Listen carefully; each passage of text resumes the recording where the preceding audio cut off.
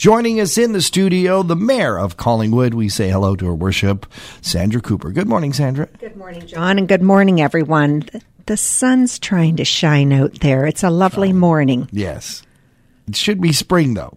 It should be We spring. shouldn't be seeing snow on the ground. We shouldn't see snowbanks on the ground. It's crazy. But you know what? Spring is about to come, so let's be rest assured that eventually. Well, eventually it'll be here. spring. May is coming. Yes. We've got lots to talk about today. Of course, this has been in the news quite a bit. A lot of folks talking about this, and it finally got to town council. But coyotes is an issue in our community. Well, for an urban area and the coyotes migrating into the community, for some particular areas, it appears to be a problem. Where specifically are we getting the most complaints or the most concern? So Blue Shores is one area to the east of Collingwood, as well as Huronia Pathways and Georgia Manor Drive. So fairly new developments when you think of it. Fairly new developments. However, you look at the upgrades to Highway 26 along there, and there is still some scrub brush areas, and then plus the new development. Right. So all pushing. I know in we live to the south end of Collingwood, and certainly we're aware, and there are coyotes that are out our way too, and the farmers don't mind them because they don't damage the crops. Well, and they keep the vermin away. The deer and the rabbits are the pesky ones, although physically they are not as aggressive. Sure. A lot of folks concerned. There's been reports of pets being attacked, and of course kids, families with small children have lots of concerns. How big a deal is this, and where does the council sit in terms of, and staff at the town? Where do we sit on this? So it is a big deal in that if people are afraid, it is a big deal. Absolutely. Or have concerns. And direction was given Monday night to approve coyote management communications plan. I think that's important to get that communication out there. And is it enough? Maybe not, but I think it gives people, I believe that it would give people, residents, some education in what to do if there is something around. I mean, you just don't pull out a gun. That's not allowed within the town. Yeah. But certainly there are options, and staff are going to come back on April 30th. They're coming back at the very next council meeting to address some options: trap and kill, trap and release, and hazing. And again, it's partly in education is so important. Looking at best practices, staff have been doing that. They've been doing a lot of work, a lot of research, contacting other municipalities. I have as well within Simcoe County. Town of Midland, they don't have a coyote problem, but they have an issue with feral cats. Right. And again, perhaps here, the feral cats are available to the coyotes, and they're coming in. Right. So there are many, barbecues. There's so many things that you can do to not encourage them to come onto your property. And I know your pet needs to be out there. Most times or at least some of the times, it's not a fenced yard, but there are barbecues, and they smell delicious. Some yummy, odors from that.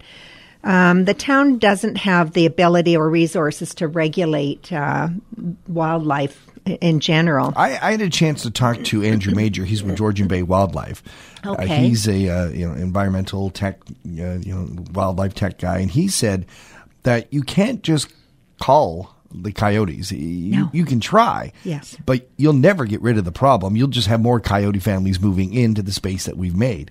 That the real thing is to learn how to live with them, is to learn to be compatible, like we are with raccoons, like we are with any other wildlife. Skunks, yes. Exactly. Yeah. And that's the case, that culling them others will come in, or they'll reproduce even more. Mm-hmm. So that can't be. It's animal control responsibility is not mandated to look after wildlife. Right. They don't have the training. They don't have the staff resource. We're always trying to keep a thin staff and not enhanced. And this is an area that there is no equipment to control or manage wildlife or transport them somewhere else. And you've got that provincial. I mean, Councillor Ecclestone asked the question, well, can't you just take them away somewhere? No, provincially, the rules are that you can drop them off within 1 kilometer. That's nothing. And it's only a short walk away or run for coyotes. And from what we had read in the presentation, that they can go up to 50, 100, like they can travel kilometers. So 1 kilometer is nothing. Well, it'd be interesting to see what the report comes out to be and what the information package is going to be. Maybe we can talk about that when that happens. We had some discussion about a noise bylaw for Collingwood. Where does it sit right now?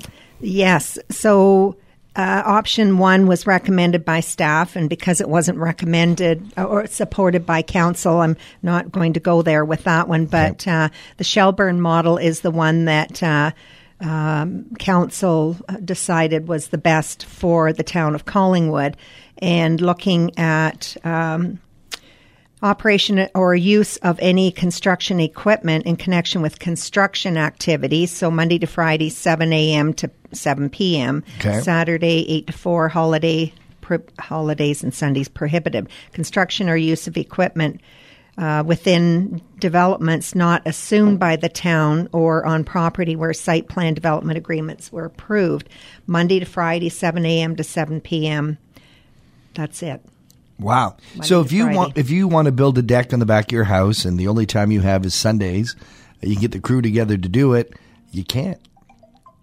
Well, I guess that would be an area actually. What kind of a deck is it? What construction tools are you using? Sure, and the is it a small step out for your barbecue, right, or is it lawn furniture and like an outdoor kitchen? Sure. So I think there needs to. So there is a report coming back to council in exemptions. One of the councillors, Jeffrey, mentioned about having the 4 Saturdays after the load restriction is lifted. Well, again, if it's snow or because the load if it's a wet spring, then they're not getting out there. I know one year with road upgrades that it was delayed, and it was due to Hume Street. It was delayed due to the weather. Yep. So those are options that staff are going to look at and come back. So there may be some massaging on what the council's already passed. Yes. Okay. Let's sort of wrap up with the plans for Earth Day.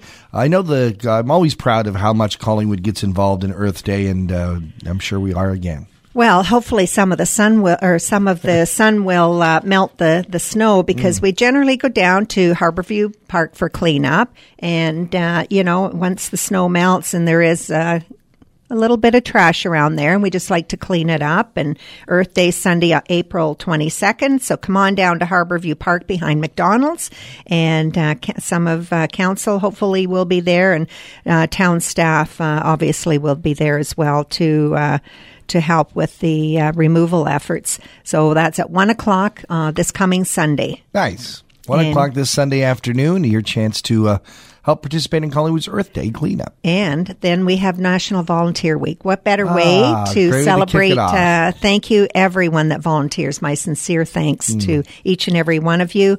And you can volunteer to participate in Earth Day. Register at www.collingwood.ca/community cleanup. Mayor Sandra Cooper from the town of Collingwood, thank you so much for joining us on Talk of the Town. Thanks, John. Have a great Wednesday.